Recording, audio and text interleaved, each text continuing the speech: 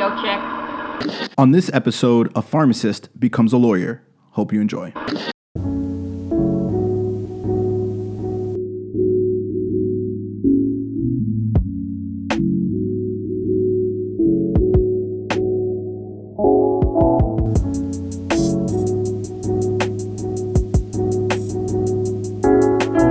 Hello, everyone. Welcome to another episode of RX Radio. I'm your host, Richard Waith, and I have a very special guest with me today, Ned Milinkovic. Welcome to the show. Thank you very much, Richard. So I'm excited to have you on because you have a very interesting background where you started off as a pharmacist and now you're a lawyer. And I think with the way things are going in the industry, and I try to tell people all the time, you know, pharmacy is such a dynamic degree to have. It's such a dynamic industry. You could really go anywhere with the PharmD, and you're a prime example of that. So I want to dive into a little bit about what you do, maybe hear some stories about that you've seen in pharmacy with your background. But before we do that, can you start by first telling the listeners a little bit about yourself?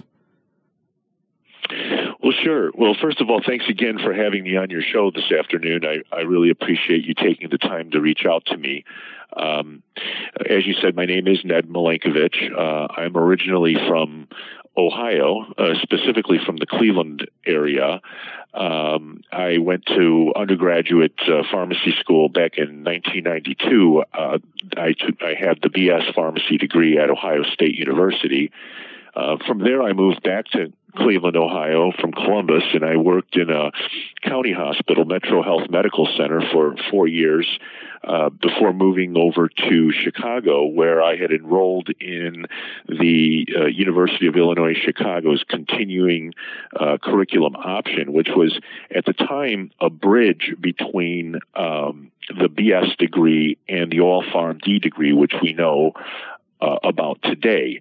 So that brought me to Chicago after I had studied remotely with respect to some of the didactic coursework, and then I did rotations there.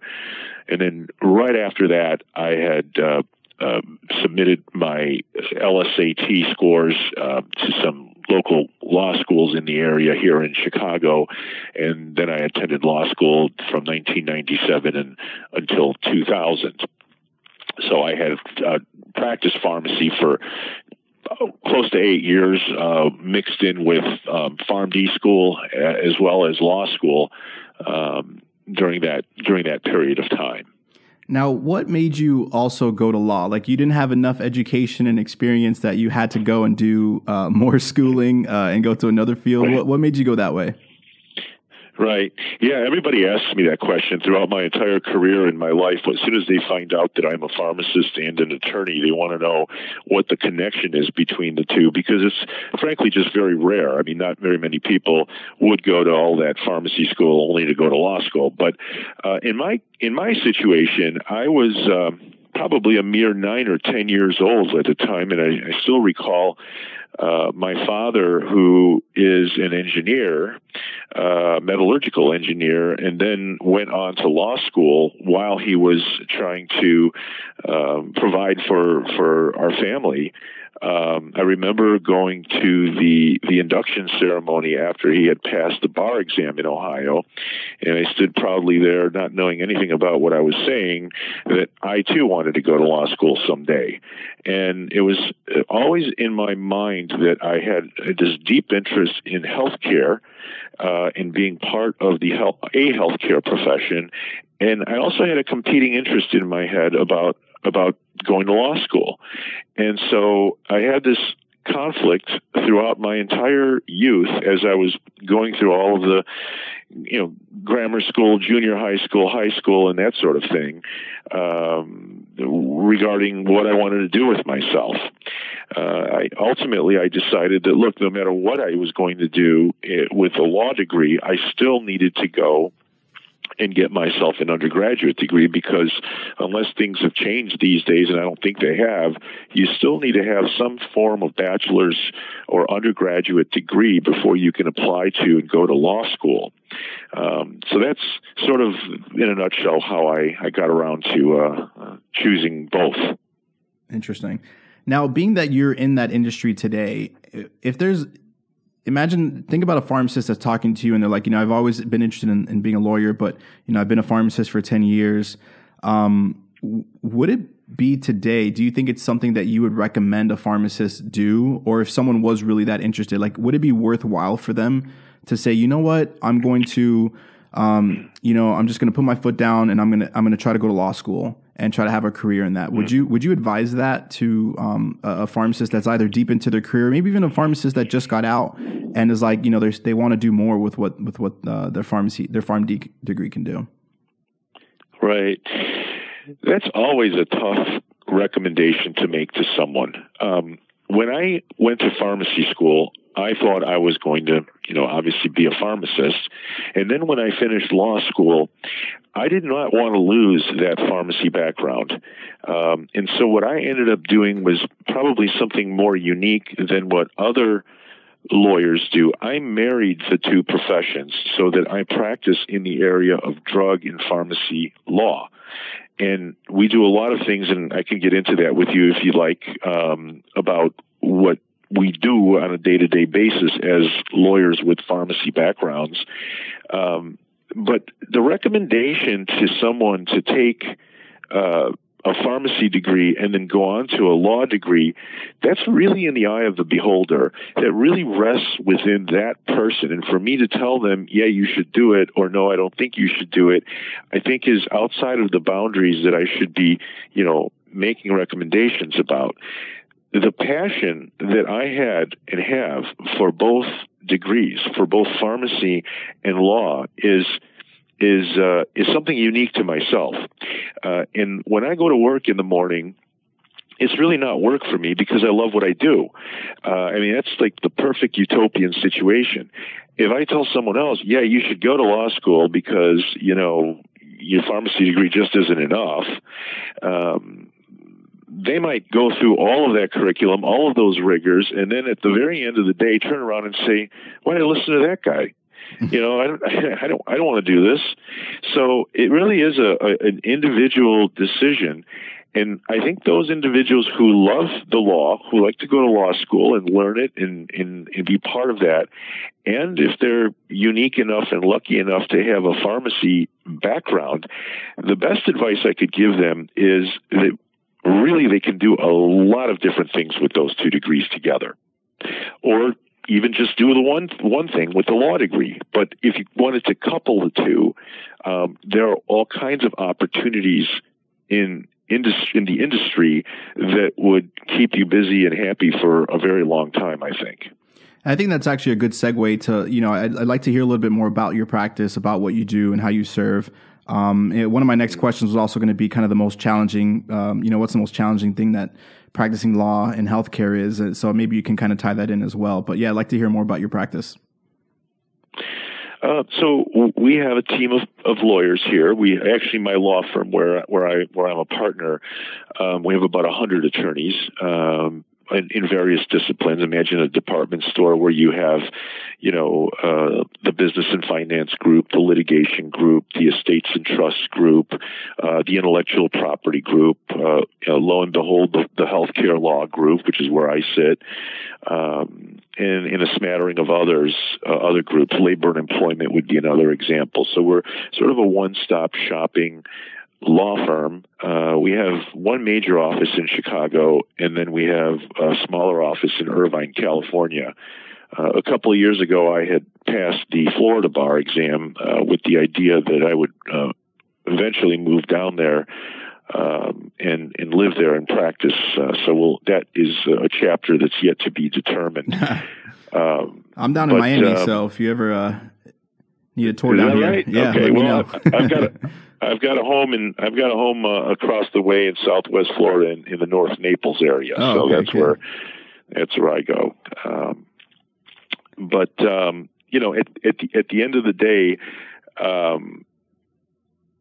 the practice itself, I guess I could break it down into maybe 4 major buckets. And we have clients of all shapes and sizes. We have chain pharmacies, regional chains, national chains. We have wholesalers who are distributing drugs into the supply chain. We are approached by technology companies that support the drug supply chain. And we do get involved with some manufacturers upstream, medical devices as well as prescription drugs.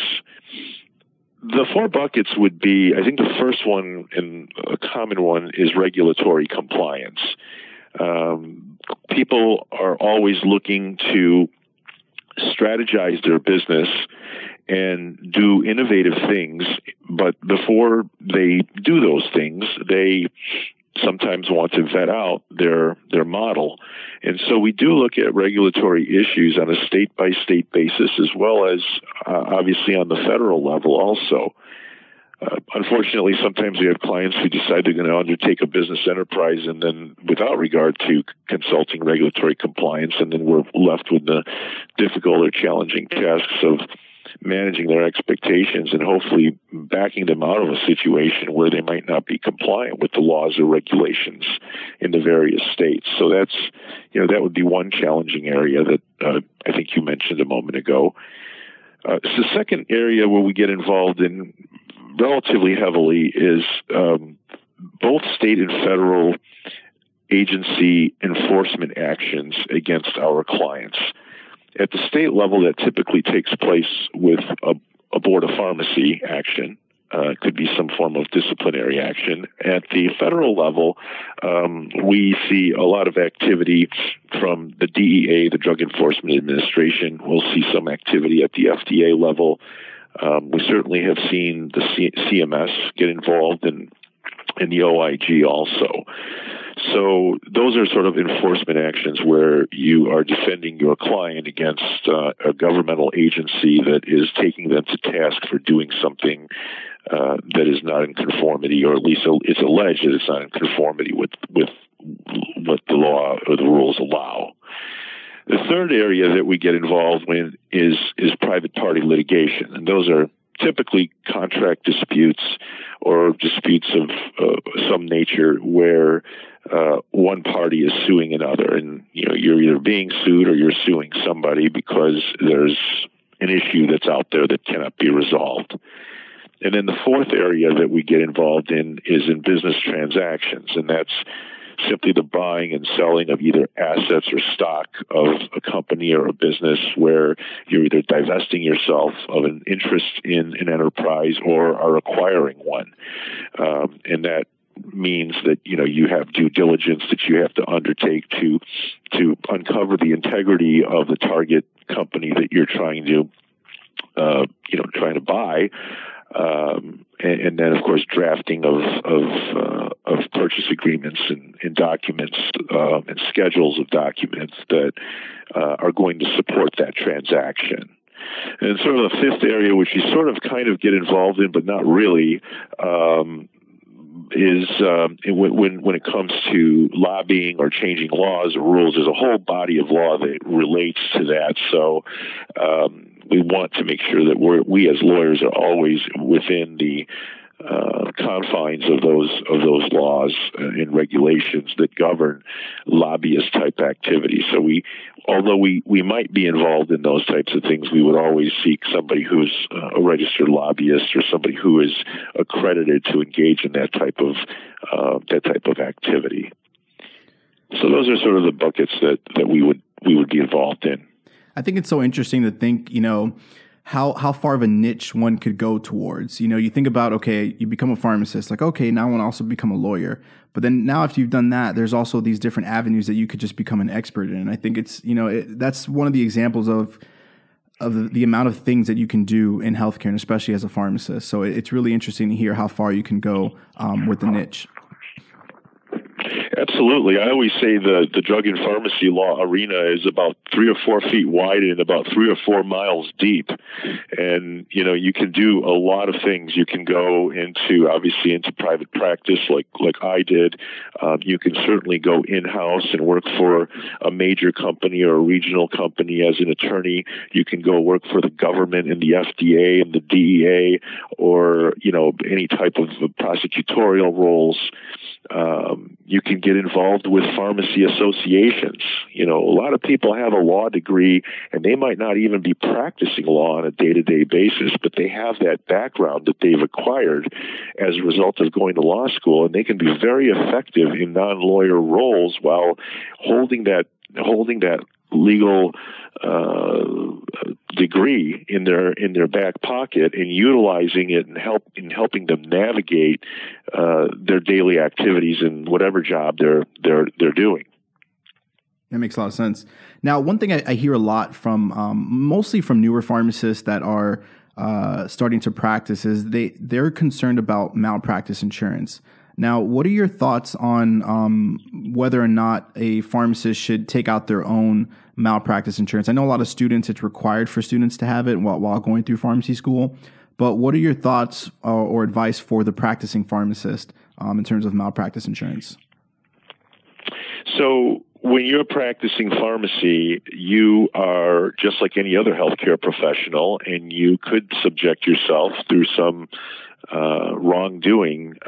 You could subject yourself to some liability associated with your practice, and so there is pharmacist malpractice insurance out there. There's several companies that offer those insurance policies. I think a lot of times pharmacists naively go into the workplace environment and think to themselves, well, I don't really need my own insurance because my employer has insurance for me. So as a first step, I would ask my employer, if I'm a practicing pharmacist, do you offer pharmacist liability insurance? And if the answer is no, then, you should I would obviously get my own insurance. Even if the answer is yes, I think I would personally still go out and pay the nominal, fee, the premium, in order to get myself extra coverage, just to make sure that I have my own policy in place. I sleep good at night. I don't need to worry that, come a rainy day, I'm going to be hung out to dry because there was inadequate insurance or there was no insurance and I didn't know about it. Now, if you're going to go out there and get your own insurance, I think you should also take the time to read what the policy covers, because what you don't want to do is go out there and buy yourself insurance and then be under some false illusion that you've got a blanket that's going to cover every single thing that you do in your practice. Now, I think that the policies are drafted relatively broadly, but I think what you want to make sure of is that there aren't any exclusions. And if there are exclusions, that you're aware of what they are so that you can, figure out if you have to buy additional insurance to cover that gap or do something else, because it might be important. I might be a pharmacist who's engaging in, sterile compounding, for example, but you're not. Maybe you're just in a retail environment and you're not dealing with any sterile compounding. You want to make sure that if you're going to be doing sterile compounding, that insurance policy is going to cover you in the case of some error. And that's the sort of thing you want to look at your own career and the kind of pharmacist that you are, and then decide what type of insurance you really need. And there are people out there like at Pharmacist Mutual and HIPSO, for example. There's probably other companies as well that could sit down with somebody and walk them through that. That makes a lot of sense, and a lot of good nuggets in there for people to consider. So I appreciate that. Now, is there like maybe some common cases or things that pharmacists, you kind of touched on it there in terms of like if a pharmacist is compounding or something, but are there cases that you're familiar with that you see that happens frequently that the average pharmacist can potentially kind of fall into that they should know about to better protect themselves? Well, it's highly varied. I will say that, in that there might be some common repeat mistakes or errors or things that go bump in the night for a particular pharmacist or pharmacy that could be called out. Misfills, for example, are a common one. Bad record keeping would be another one. When you get into sterile compounding, of course, if you're not following some of the strict guidelines associated with, compounding and sterility and record keeping, as well as, beyond use dates and that sort of thing. But the one, I think, overriding thought I have is a pitfall that many pharmacists find themselves is when they are signed up to be the so-called pharmacist in charge or pharmacy manager, the PIC, the PIC. Every state has its own unique lingo when it comes to that pharmacist that's going to be signing on the dotted line on behalf of the pharmacy.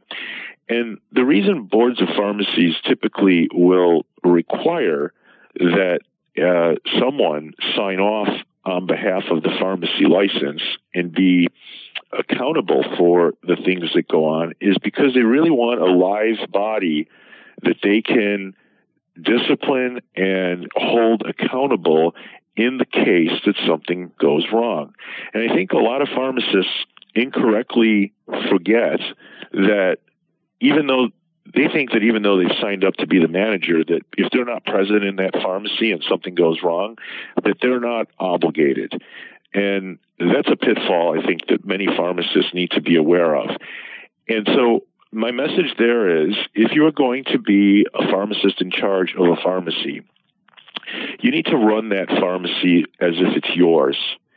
And you need to be present even when you're not present. And you have to institute a culture of compliance and, a culture of accountability so that the people who you are working with are people that you trust and know that even when you're not there, they're going to run that place in the best possible way in order to avoid any type of governmental liability or even personal liability, where someone is injured and there's a lawsuit that's levied against people in that pharmacy for something that's gone wrong. Well, that is probably one of the most important things that might have been said on this podcast in a while. Thank you for that. And I think that is something that is definitely lost, especially for people that are working at a retail or a large chain or something like that. They just feel like, yes, they're the manager, but they're just kind of clocking in and clocking out, whereas they can really be held liable for a lot of things. So I actually think that is a really good piece of information that you just dropped on us there. Now, go ahead. Thank you.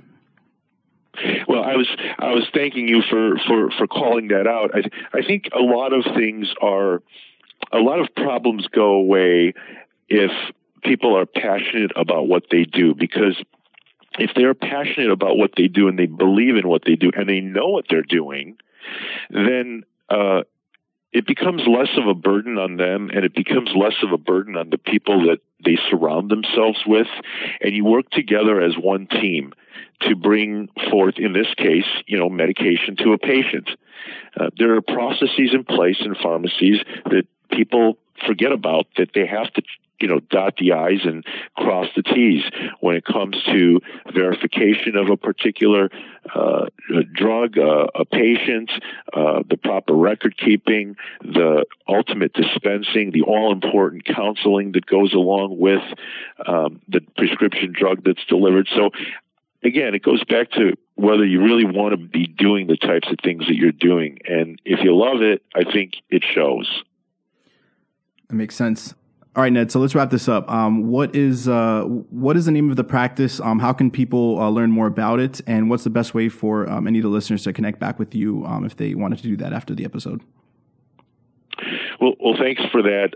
I am with the law firm of Much Shellist in Chicago, and our URL is www.muchlaw.com. I can certainly be reached at 312-521-2482, and my email is N as in Nancy, M as in Mary, I-L-E, N as in Nancy, K-O, V as in Victory, I-C-H, at muchlaw.com, and I'm the chair of our healthcare practice group here at Much. And I'll definitely link all that information in the show notes below for anyone that's interested and wants to connect back. Ned, thank you so much for your insight. We really appreciate being on the show. Thank you very much, Richard. I appreciate it as well.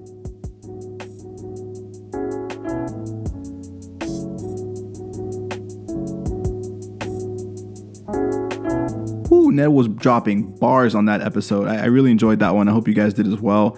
Make sure to connect on any of your favorite social media platforms. Subscribe if you haven't yet. Really appreciate a rating too. Let me know what you think about the podcast.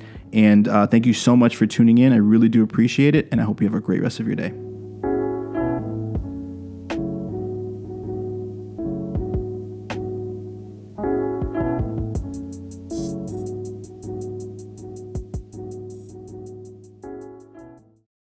Pharmacy.